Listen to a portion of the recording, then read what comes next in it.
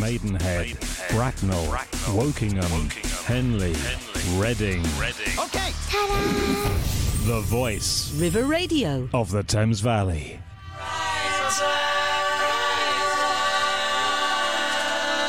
Hello, it's Turning Pages here on River Radio. We'll be discussing some great books and our favourite reads. We'll be talking about the Maidenhead Big Read. And looking at the literary life of Jane Austen.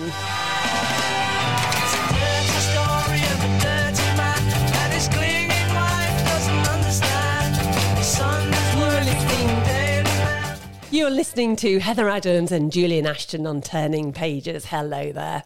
Every week we aim to delight you with an eclectic mix of recommended books to enjoy, from the latest bestsellers to our favourite classics. So if you love reading, or you just want to make sure you know what's happening in the world of books, this is your programme. Thank you for joining us. As always, we've got a packed show for you. For all lovers of romantic novels, the Romantic Novel Shortlist Awards have just been announced. I've been chatting with the team behind the Maidenhead Big Read, and we've been looking at the inspiration that is Jane Austen. And once again, we've been scouring the papers to spot interesting book news for you. And don't forget, we really do want to hear from you. So please drop me a line at julian@river.radio with any book news that you may have, or anything that you think we might be interested in hearing in. And particularly if you have an idea of what we could do for one of our themes and future shows. So let's start with a quick roundup of what book stories have been in the news recently. Over to you, Heather. Yeah, so I was talking to a friend the other day who mentioned they were convalescing from a bad bout of pneumonia. Ooh. And then look what I saw, and I spotted a recently published book called Recovery, The Lost Art of Convalescence by Dr. Gavin Francis. And I thought this seemed to me perfectly timed with the problems about long COVID that we hear on the news all the time. So it's only a short and informative book, and it's for anybody who's involved in their own recovery and those who support them to do so, which probably I think is everybody, isn't it?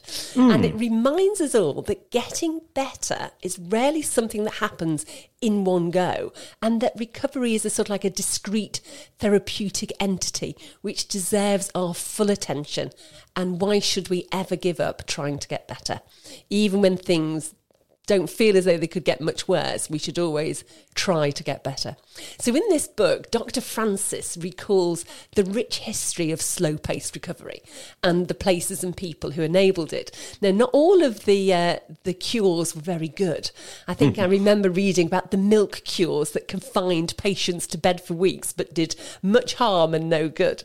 Good Lord. And I don't quite like that idea of bleeding that they used to do in Georgian times. And the leeches. Yes, exactly. But I think what's important just to realise is that it takes time to rebuild ourselves, and we need to understand that. And I think this sort of the white heat of changing medical technologies makes you feel that you can just be restored back to normal straight away. And instead, we need to remember that it's the art of slow recovery. So bring back convalescing. That's what I say. And buy the book and remember what's important. Exactly.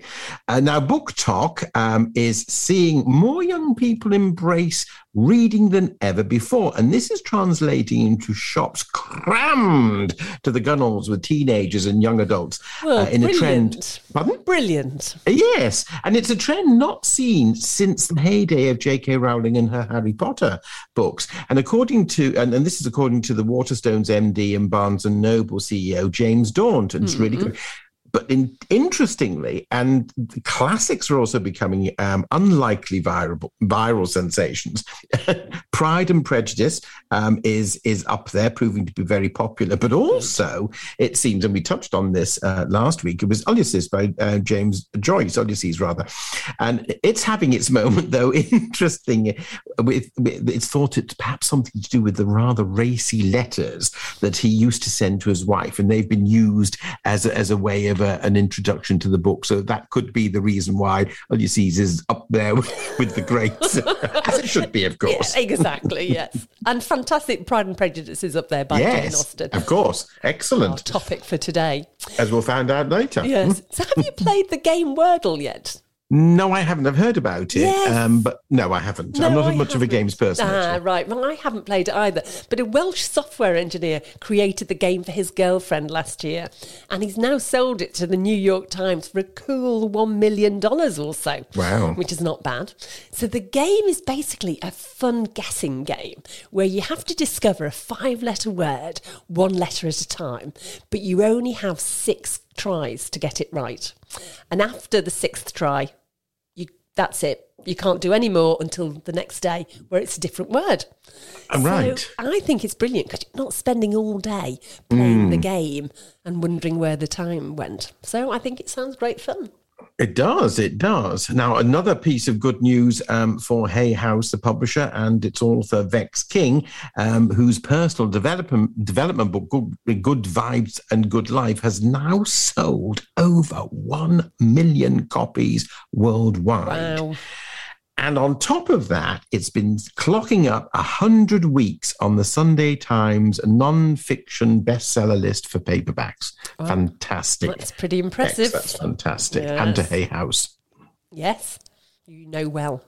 Yeah, indeed I do. Now, I spotted a lovely article in the Sunday Times over the weekend. There are letters from Beatrix Potter which reveal that the first Peter Rabbit book, which was The Tale of Squirrel Nutkins, lives on. So if you remember, I'm not sure you can remember, but anyway, if you remember that the book ends with Squirrel Nutkins being robbed of most of his tail by Old Brown, an owl that he annoyed. And Beatrix Potter continued the story in a number of letters she wrote, the daughter of the vicar of Newlands in the Lake District, where Potter lived. So writing as if she were Squirrel Nutkin, she pleads in the letter to Old Brown, "Dear sir, I should esteem it a favour if you will let me have back my tail, as I miss it very much. I would pay postage." And the reply is not favourable. The owl replies, "Mr. Brown cannot return the tail. He ate it some time ago. It nearly choked him." Mr. Brown requests that Nutkin not write again, as his repeated letters are a nuisance. Which is just charming, isn't it? Anyway, these letters and others are on display as part of an exhibition celebrating the life and work of one of our best-loved children's authors, Beatrix Potter. And it's on at the V&A in South Kensington at the moment. Oh, wonderful. That's excellent. And now for another piece of classics, and for the lover of classic comedy and carry-on films. Way. Yes, that's you, Julian. Yeah, it is me. Yeah, I just would like to mention there's a production on at the Kenton Theatre in Henley on Friday, 18th of February, called Cult Figure Kenneth Williams. So you still have time to book a seat. And Heather and I are both going to be there, and you might spot us beforehand or in the interval. You can always check our pictures on the website and come and find us. Now, Williams is one of the most unique and beloved figures in British comedy history. He, from show-stealing performances on the radio in Hancock's Half Hour, for example, but excelling in Round the Hall. And he was for over 20 years starring in the Carry On films, which made him become a darling of that. But he also was a darling of the chat shows. And he had a very, very rare talent, which he could turn from broad slapstick to erudite wit in a split second. Now, to make this recommendation relevant to books, of course, there are plenty of books associated with this comic genius, which including his own diaries, letters and biographies. Or just join us at the Kenton Theatre on the 18th of February to celebrate his humour. Oh, yes, well, stop messing about. Is that your impression of Kenneth Williams? Yes. Who needs to go to the Kenton Theatre? Brilliant.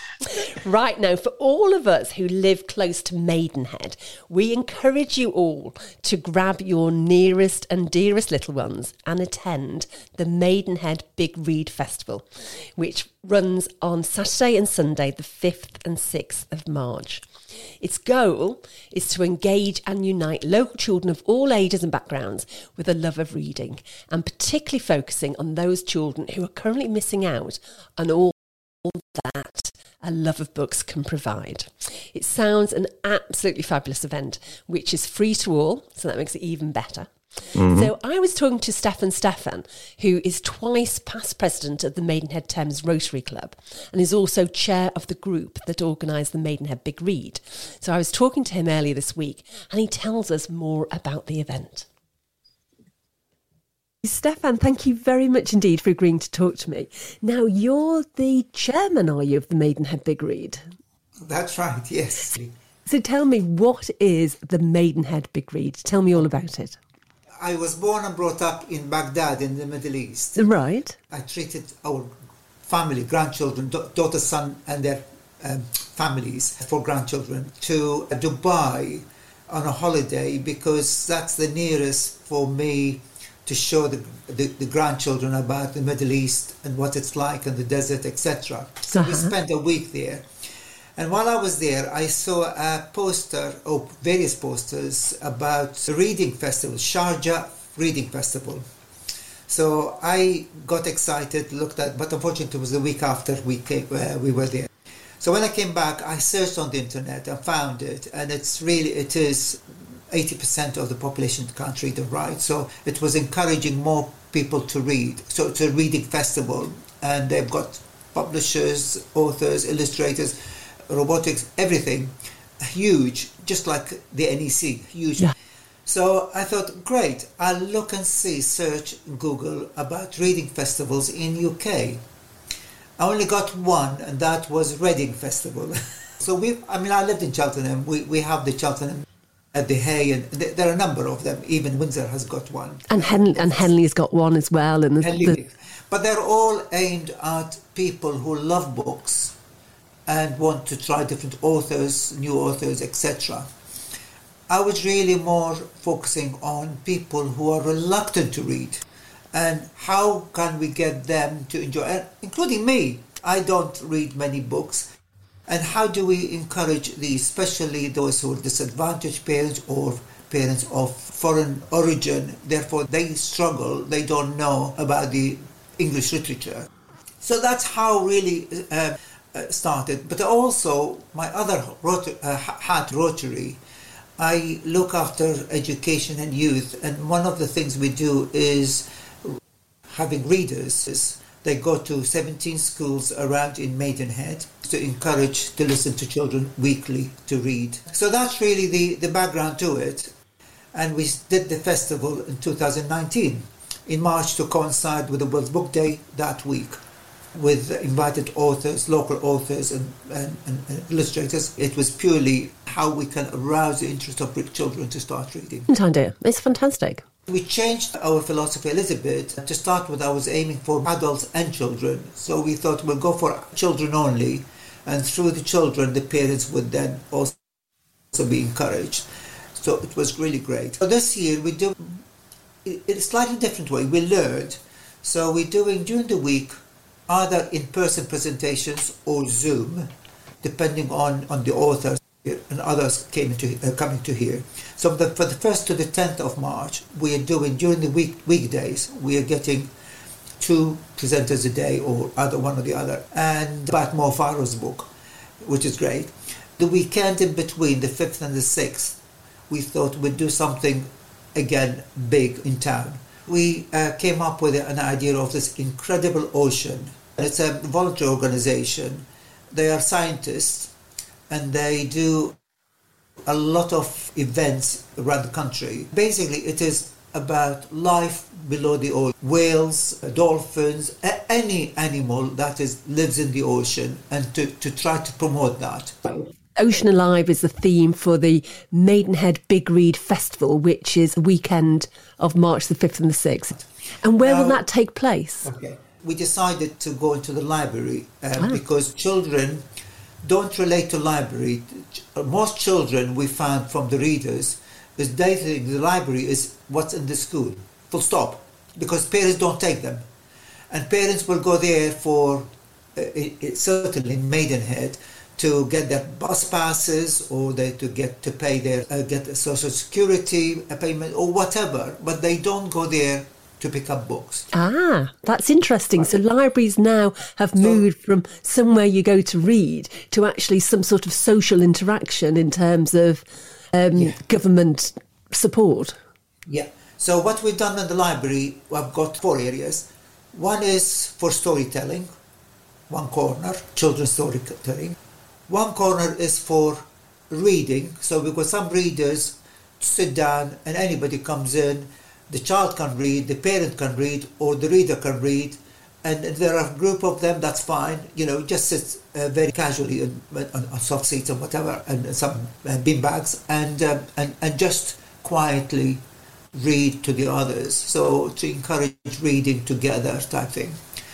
And then the third area in there is presentation. So we've got some authors to do talks on an hourly basis, both Saturday and Sunday.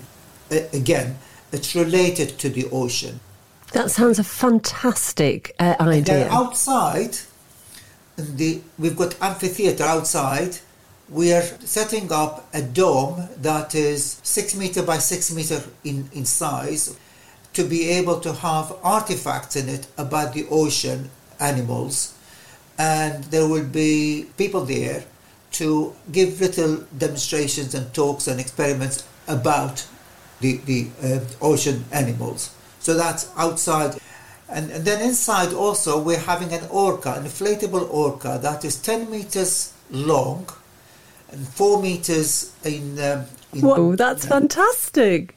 The largest whale ever in the world. To be inside the library? Inside the library, and it fits in. We measured it, double measured it, it fits in nicely. So we're having that as well. So the library is going to be a hive of activities inside and outside. And in addition to that, I managed to secure an area on the high street, just over the York Stream, to have Once Upon a Bus, to storytelling all day, Saturday and Sunday. Again, ocean related. Fantastic. That sounds brilliant. A really exciting weekend. So that's March the 5th and 6th. You've got Maidenhead Library that's got lots of different areas for reading yourself, reading in groups. And then you've got a reading bus.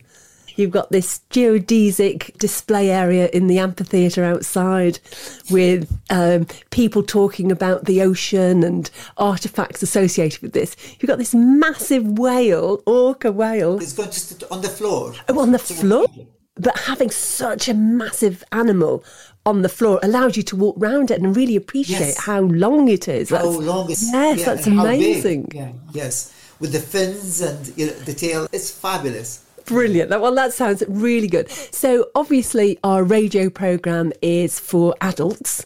So what's the message we want to say to the people who listen into Turning Pages? What should we be getting them to do to encourage children to read? So this is to create an interest in the ocean and the animal, and then the effect of the climate change, etc., which will come into it as well. That will then hopefully whet their appetite to look for more information by reading books. Absolutely. So our objective is always to read books, to encourage more people to read books, because whether you're adult or child, you can develop oneself into improving your career, your way of living, etc. So the message really is come and learn more about the ocean, and that would also tie in with the climate change, how it's affecting the animals in the ocean, which will affect us as well. Great. How would you recommend that we encourage our children to read and love books?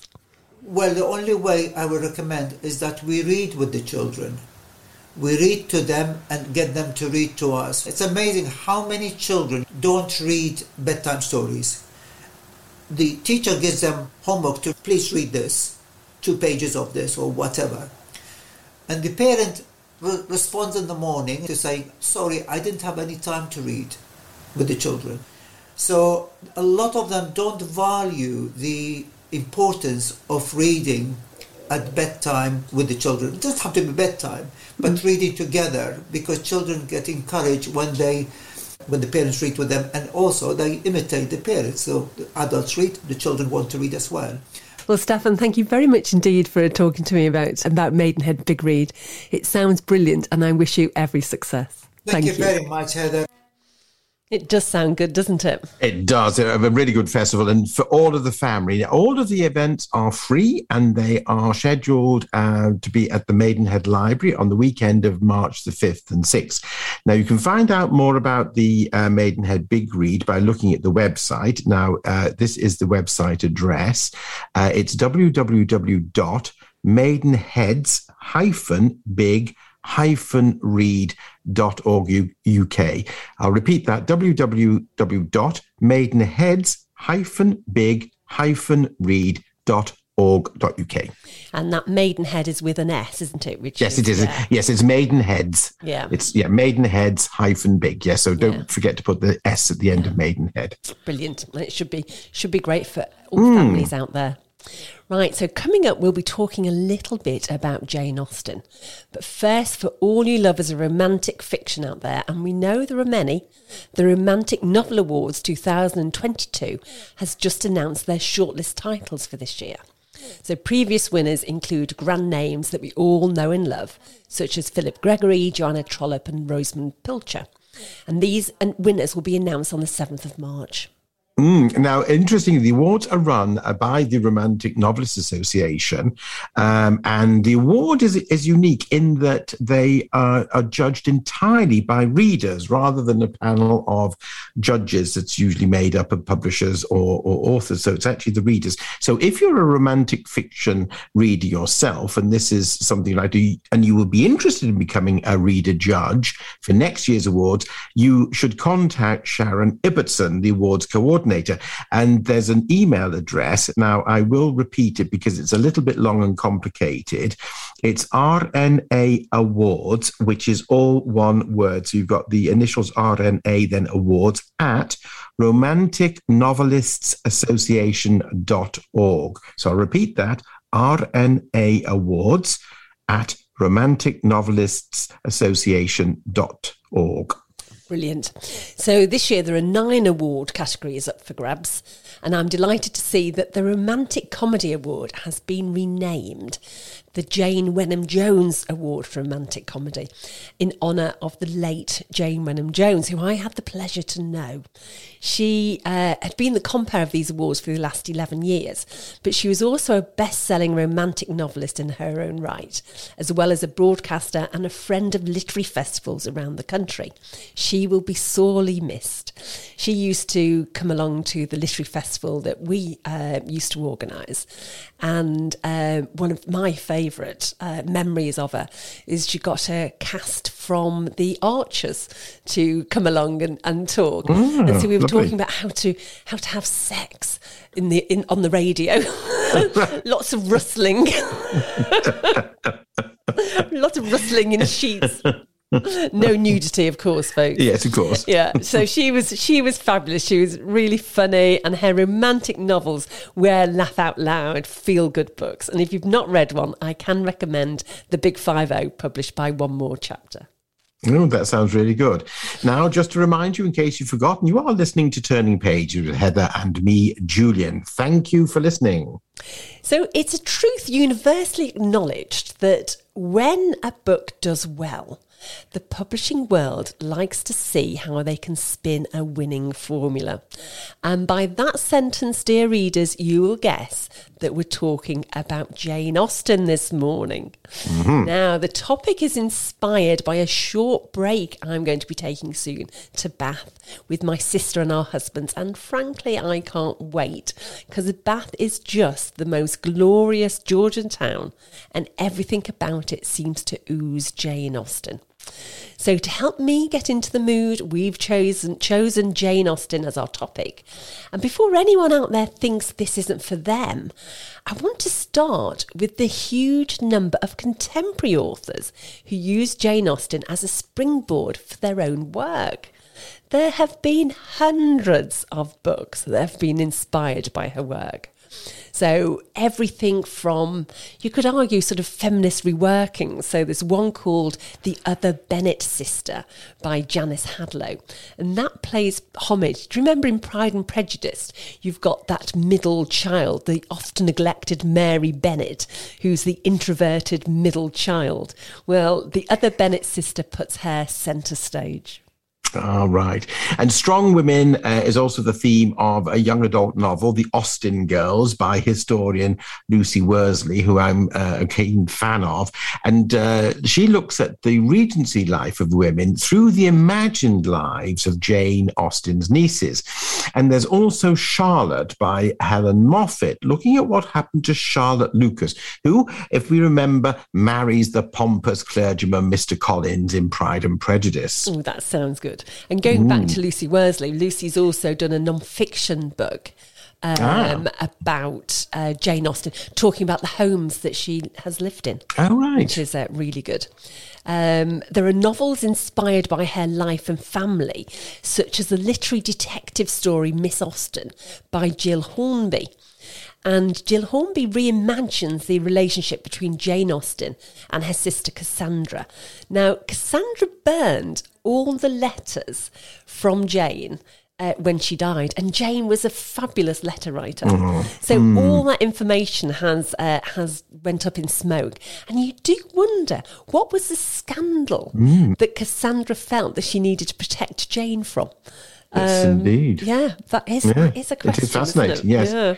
Now, there's also Social Commentary, which is the backdrop of Joe Baker's Longbourn, which is in fact Pride and Prejudice, seen through the fascinating cast of the servants in the Bennet household. Oh, that would be good. And P.D. James, of course, yes, has even applied her great powers of suspense to a crime fiction tribute in Death Comes to Pemberley, which is set with when Elizabeth and Darcy have been married and they moved to Pemberley. Yeah. And they're living in Pemberley, yes. And there's even, there's the Pride and Prejudice and Zombies, basically a zany mashup of Pride and Prejudice by Seth Graham Smith, because it is a truth universally acknowledged that a zombie in possession of brains must be in want of more brains. It's fantastic. So amazingly, there is just 6 major novels printed early in the 1800s, so you're talking 220 years ago, published anonymously and with very little fanfare.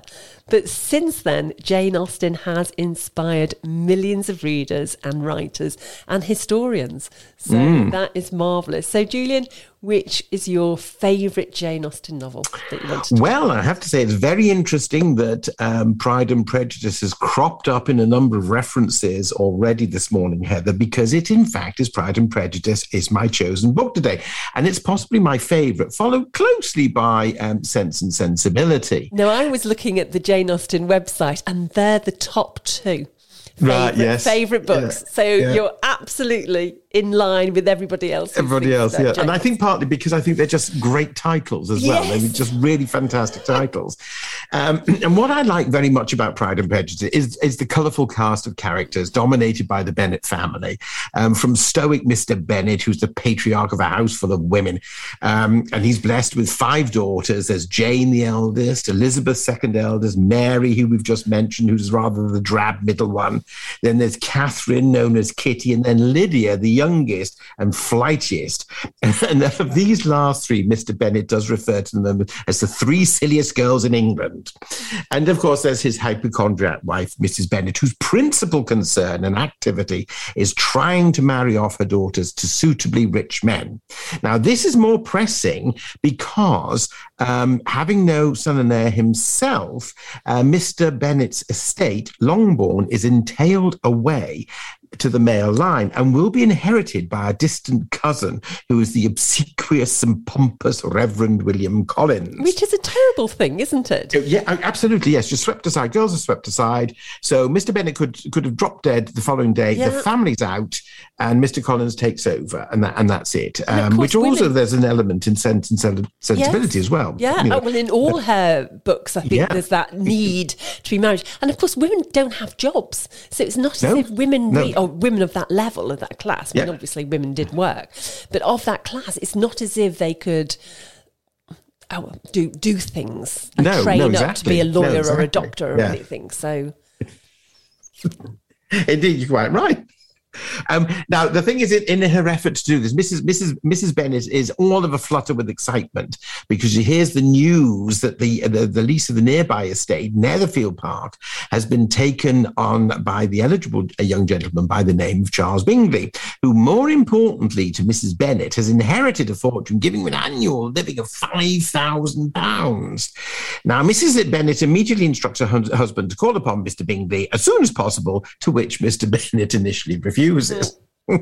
However, eventually Mrs. Bennet gets to visit Netherfield in the company of her daughters to meet Mr. Bingley and his guests, which include his two sisters, the snobbish and catty Caroline Bingley, and Mrs. Louisa Hurst, who's not much better, and her rather boorish husband. Now, also staying at Netherfield is the much wealthier Mr. Darcy, reputed to have an annual income of £10,000 and a substantial estate in Derbyshire called Pemberley.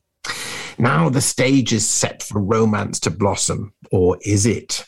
The Reverend Collins arrives at Longbourn and on a visit and basically to cast his eye over his inheritance, I imagine, but immediately pursues Elizabeth because, as Mr. Collins declares, his patroness, the overbearing, interfering and condescending Lady Catherine de Bourgh, had told him it would be advantageous to his position as parson of the parish that she is living in. Now, with this in mind and a possible desire to assist the Bennet family, which I think he genuinely believes to, Mr. Collins presses his suit to the dismay of Elizabeth, who briskly disabuses Mr. Collins of his idea. So I thought, let's listen to the outcome of Mr. Collins' suit.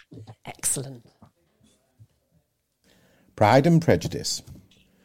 Mr. Collins was not left long to the silent contemplation of his successful love, for Mrs. Bennet, having dawdled about in the vestibule to watch for the end of the conference, no sooner saw Elizabeth open the door and with quick step pass her towards the staircase than she entered the breakfast-room and congratulated both him and herself in warm terms on the happy prospect of their nearer connection. Mr. Collins received and returned these felicitations with equal pleasure, and then proceeded to relate the particulars of their interview, with the result of which he trusted he had every reason to be satisfied, since the refusal which his cousin had steadfastly given him would naturally flow from her bashful modesty and the genuine delicacy of her character. This information, however, startled Mrs. Bennet. She would have been glad to be equally satisfied that her daughter had meant to encourage him by protesting against his proposals, but she dared not believe it and could not help saying so. "But depend upon it, Mr. Collins," she added, "that Lizzie shall be brought to reason. I will speak to her about it directly. She is a very headstrong, foolish girl, and does not know her own interest, but I will make her know it." "Pardon me for interrupting you, madam," cried Mr. Collins, "but if she is really headstrong and foolish, I know not whether she would altogether be a very desirable wife to a man in my situation, who naturally looks for happiness in the marriage state. If therefore she actually persists in rejecting my suit, perhaps it were better not to force her into accepting me, because if liable to such defects of temper, she could not contribute much to my felicity." "Sir, you quite misunderstand me," said Mrs. Bennet, alarmed. "Lizzie is only headstrong in such matters as these. In everything else she is as good-natured a girl as ever lived. I will go directly to Mr. Bennet, and we shall very soon settle it with her, I am sure." She would not give him time to reply, but hurrying instantly to her husband, called out as she entered the library, "Oh, Mr. Bennet, you are wanted immediately. We are all in an uproar. You must come and make Lizzie marry Mr. Collins, for she vows she will not have him, and if you do not make haste, he will change his mind and not have her." Mr. Bennet raised his eyes from his book as she entered and fixed them on her face with a calm unconcern which was not in the least altered by her communication. "I have not the pleasure of understanding you," he said, when she'd finished her speech. "Of what are you talking?" "Of Mr. Collins and Lizzie. Lizzie declares she will not have Mr. Collins, and Mr. Collins begins to say he will not have Lizzie." "And what am I to do on the occasion? It seems a hopeless business." "Speak to Lizzie about it yourself. Tell her that you insist upon her marrying him." "Let her be called down. She shall hear my opinion." Mrs. Bennet rang the bell, and Miss Elizabeth was summoned to the library. "Come here, child," cried her father as she appeared. "I have sent for you on an affair of importance. I understand that Mr. Collins has made you an offer of marriage. Is it true?" Elizabeth replied it was. "Very well. And this offer of marriage you have refused?" "I have, sir." "Very well. We now come to the point. Your mother insists upon your accepting it. Is it not so, Mrs. Bennet?" "Oh, yes, or I will never see her again." "An unhappy alternative is before you, Elizabeth. From this day you must be a stranger to one of your parents.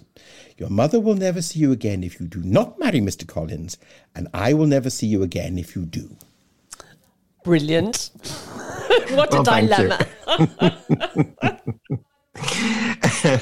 Well, during a ball at the Meryton Assembly Rooms, Jane is taken by the handsome Mr. Bingley and is noted that he returns her glances. And all the while, the brooding Mr. Darcy, who disapproves of this rustic society and this entertainment, is keeping an eye on Elizabeth, who has taken a dislike to Mr. Darcy's manner.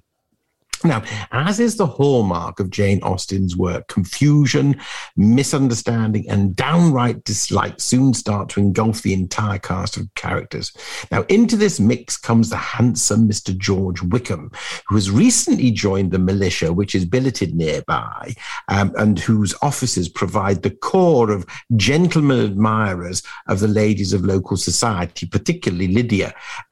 But he seems to have received the enmity of Mr. Darcy, and the root cause, which is long in the past.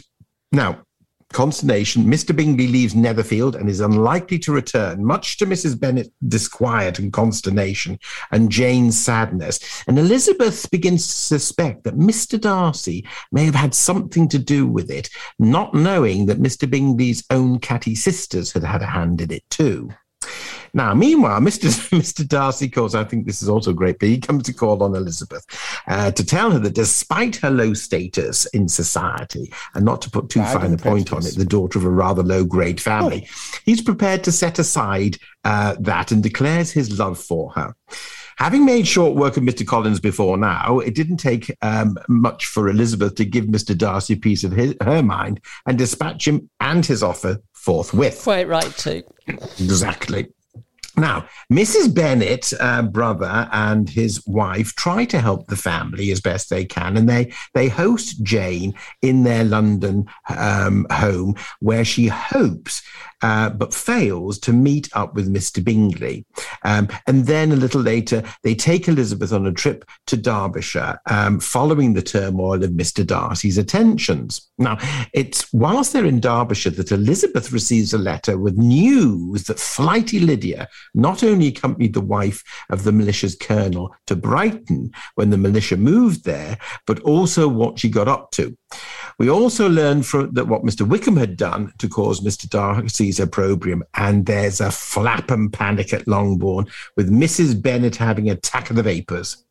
Now, to find out what happens, if you don't know already, dear listener, you'll simply have to read the book. And it's a thoroughly fantastic book. It is a thoroughly fantastic book. It's an easy read, isn't it?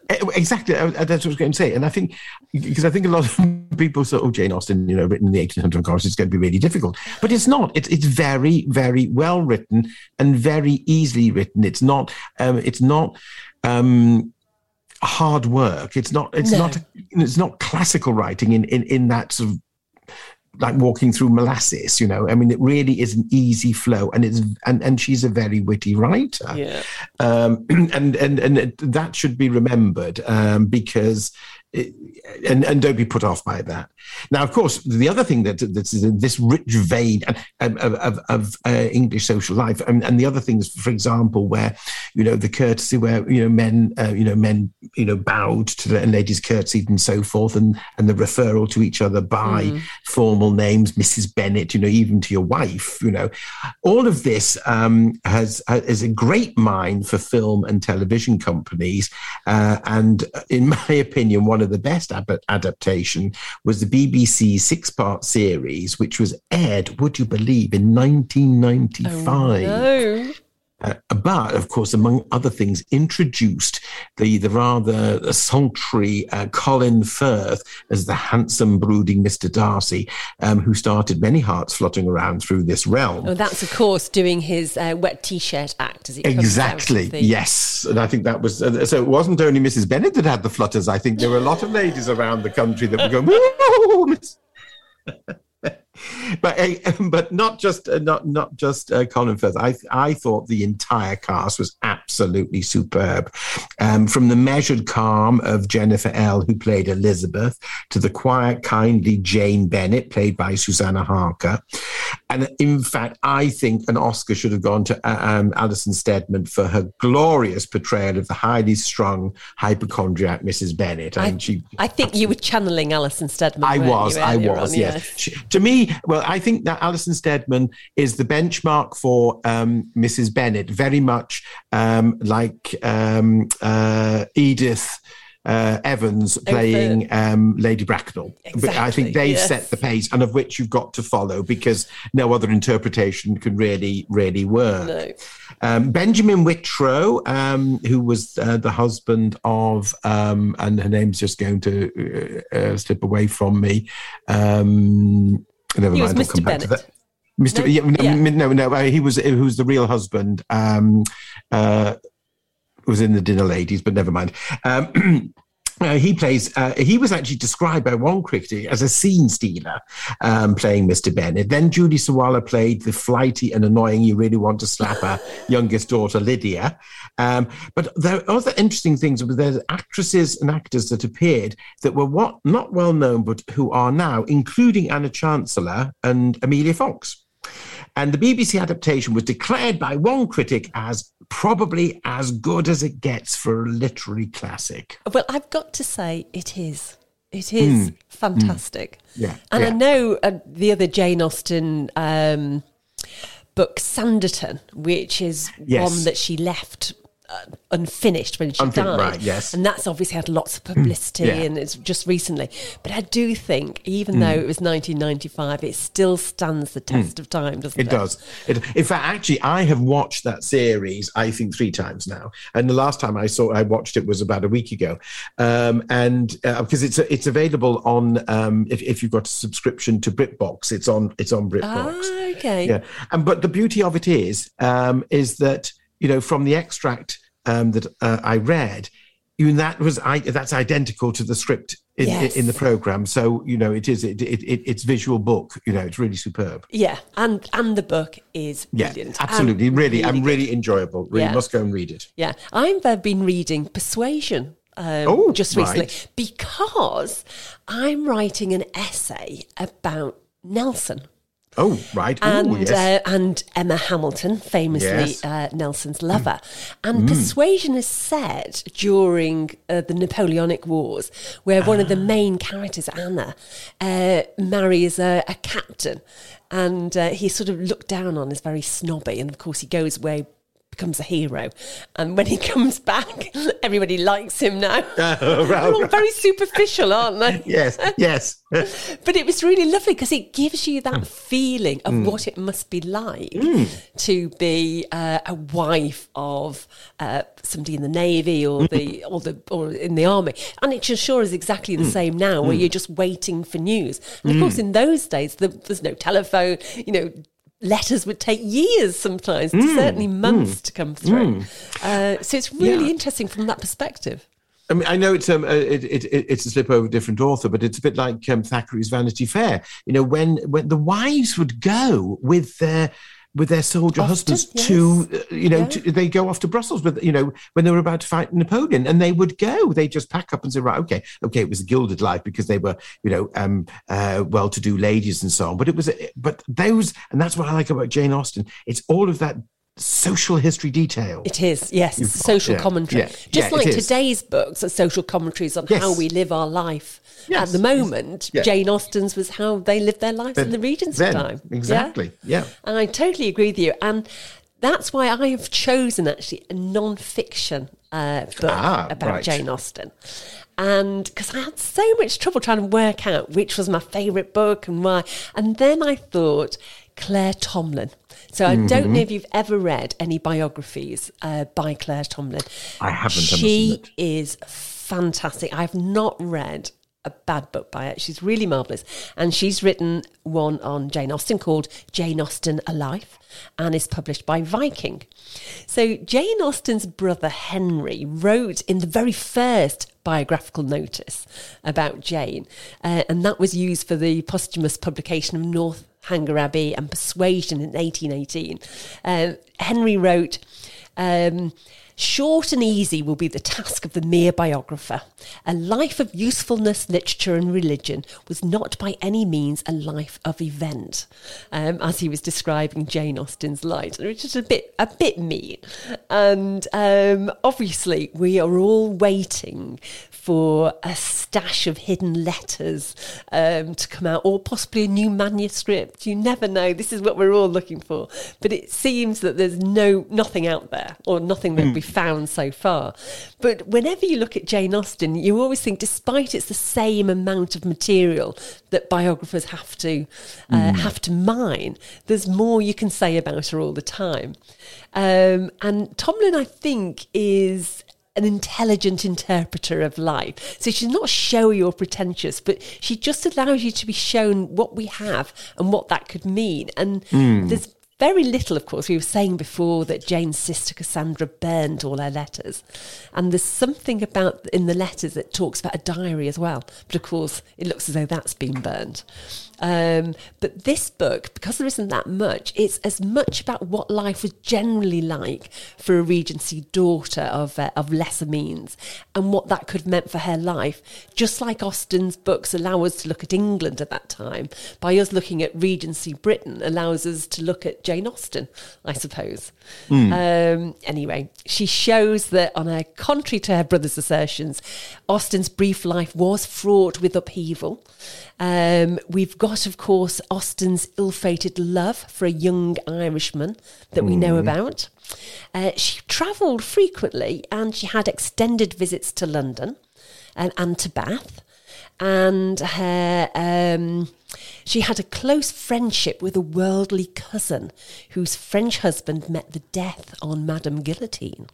Gosh. So, and of course, her brother was in naval service in the Napoleonic Wars, and he also went over to the colonies as a naval officer. So all this, I think, sort of shatters the myth of Jane Austen as this sort of sheltered and homebound spinster whose knowledge of the world was limited to a view from a Hampshire village. Anyway, I've got a short excerpt that I'd just like to share with you, which is about the birth of Jane in her little Hampshire village. So let's just read it. The winter of 1775 was a hard one. On the 11th of November, the naturalist Gilbert White saw that the trees round his Hampshire village of Selborne had lost almost all their leaves. Trees begin to be naked, he wrote in his diary. 15 miles away, higher up in the Downs, in the village of Steventon, the rector's wife was expecting the birth of her 7th child from day to day as the last leaves fell. She was 36 and had been married for 11 years. 4 sturdy little boys ran about the parsonage and the big garden at the back, with its yard and outhouses rising to the fields and woodland beyond. The eldest, James, at 10, already showed promise as a scholar, sharing his father's taste in books, and the only daughter, Cassie, kept her mother entertained with her constant chatter as she followed her around the house and out to visit the dairy and the chickens and ducks. Cassie would be 3 in January.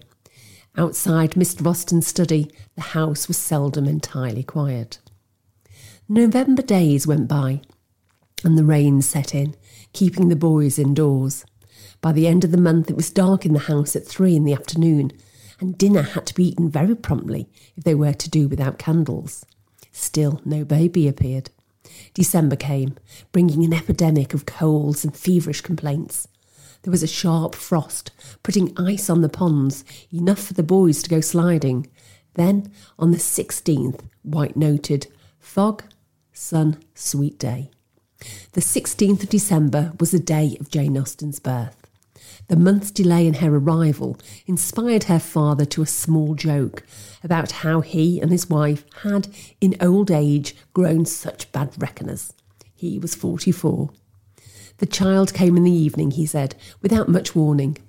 There was no need for a doctor. It was rare to call one for something as routine as childbirth, and the nearest, in Basingstoke, was 7 miles away over bad roads.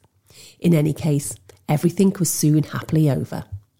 They were pleased to have a second daughter, a present plaything for her sister Cassie and a future companion. She is to be Jenny. George Austen's letter went on to talk of the prospects of a ploughing match, in which he was interested. Kent against Hants for a rump of beef, weather permitting. A village rector in a remote country parish was as much a real farmer as a shepherd of souls. So it sounded a very cold start to her life, which went on to do great things. So what I thought was interesting was that Jane wrote the first draft of Pride and Prejudice when she was the same age as Elizabeth Bennet. So that was about 20 years old. But by the time it was published in 1813, she was almost old enough to be Elizabeth's mother.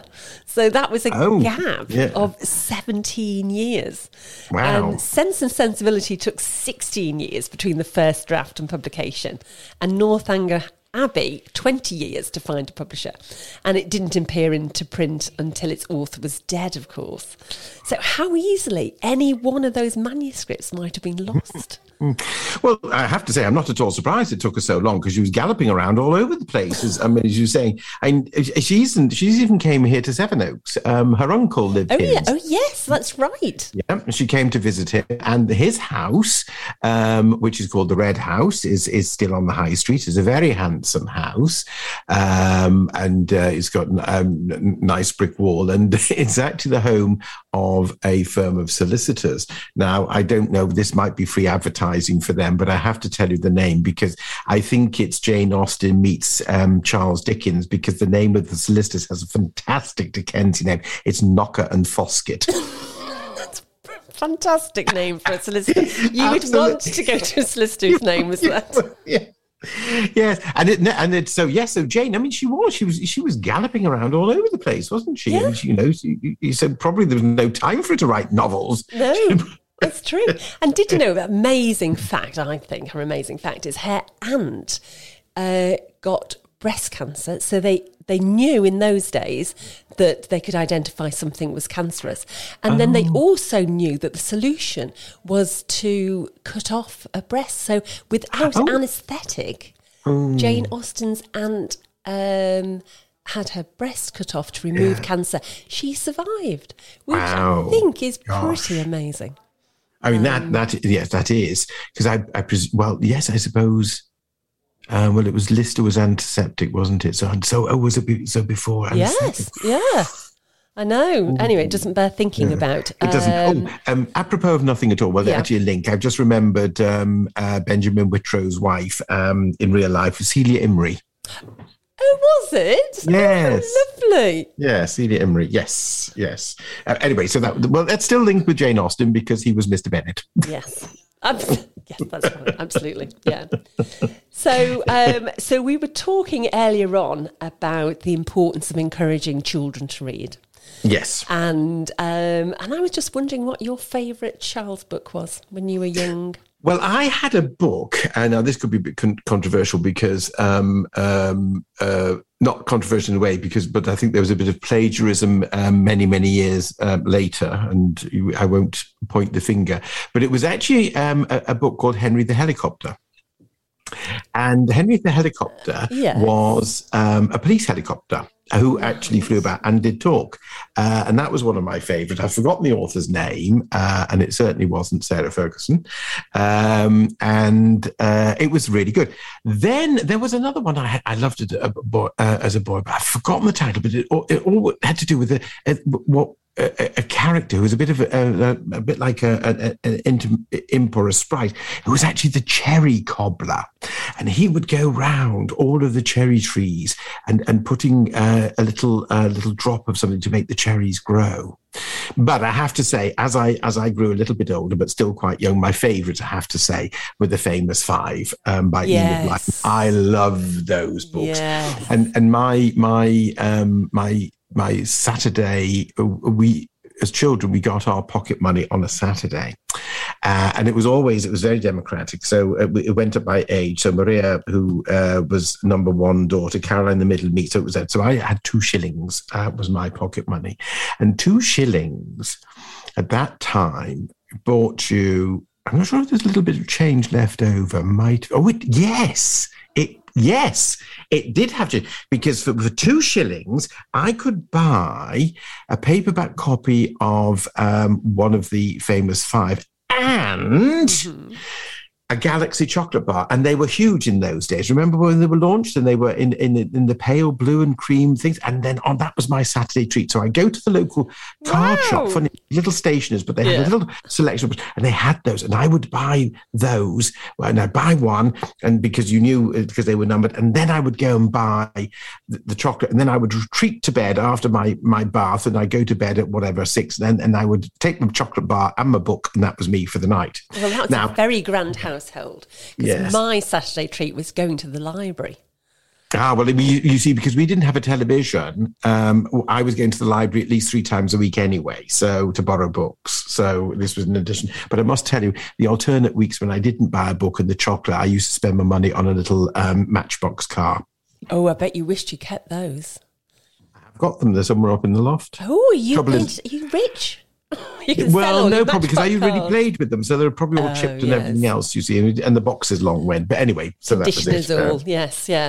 But yes, I do think that treat as a child of getting a fresh book to smell. Yes, and that's the and to own.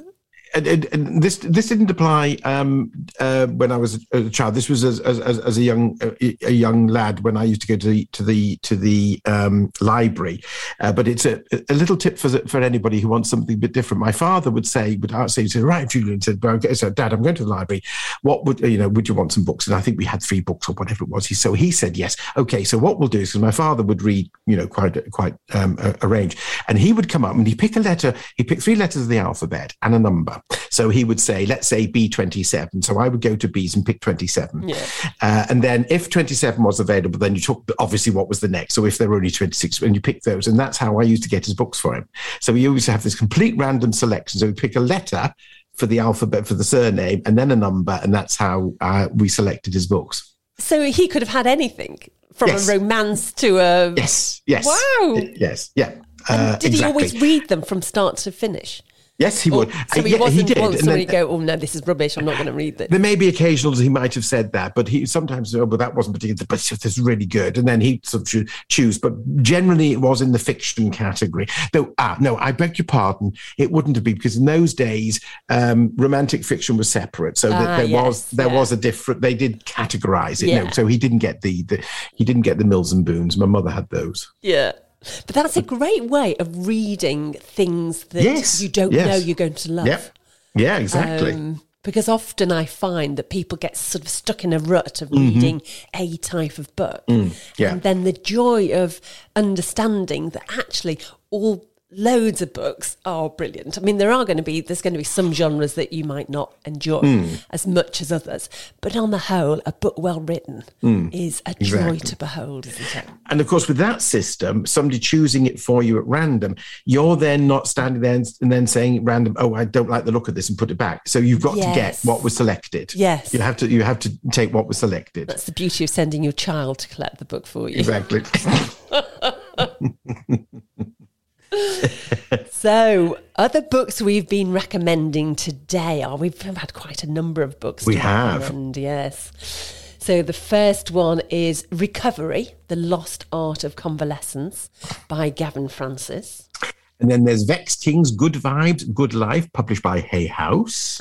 Then The Big 5-0, published by Jane Wenham-Jones, and written by Jane Wenham-Jones and published by One More Chapter.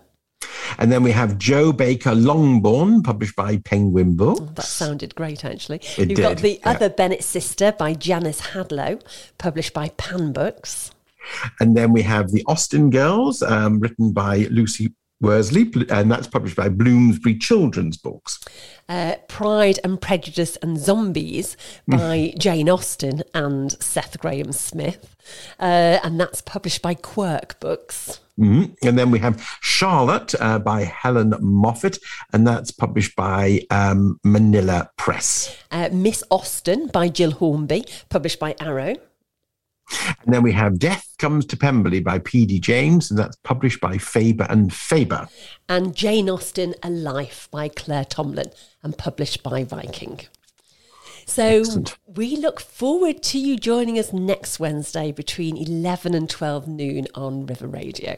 Thank you for joining us today. And don't forget, if you're not able to join us live for any of our programmes, you can listen again directly from our website. And Turning Pages is also available as a podcast. So you just search for Turning Pages on River Radio Podcast. And next week, we'll be exploring Oxford as a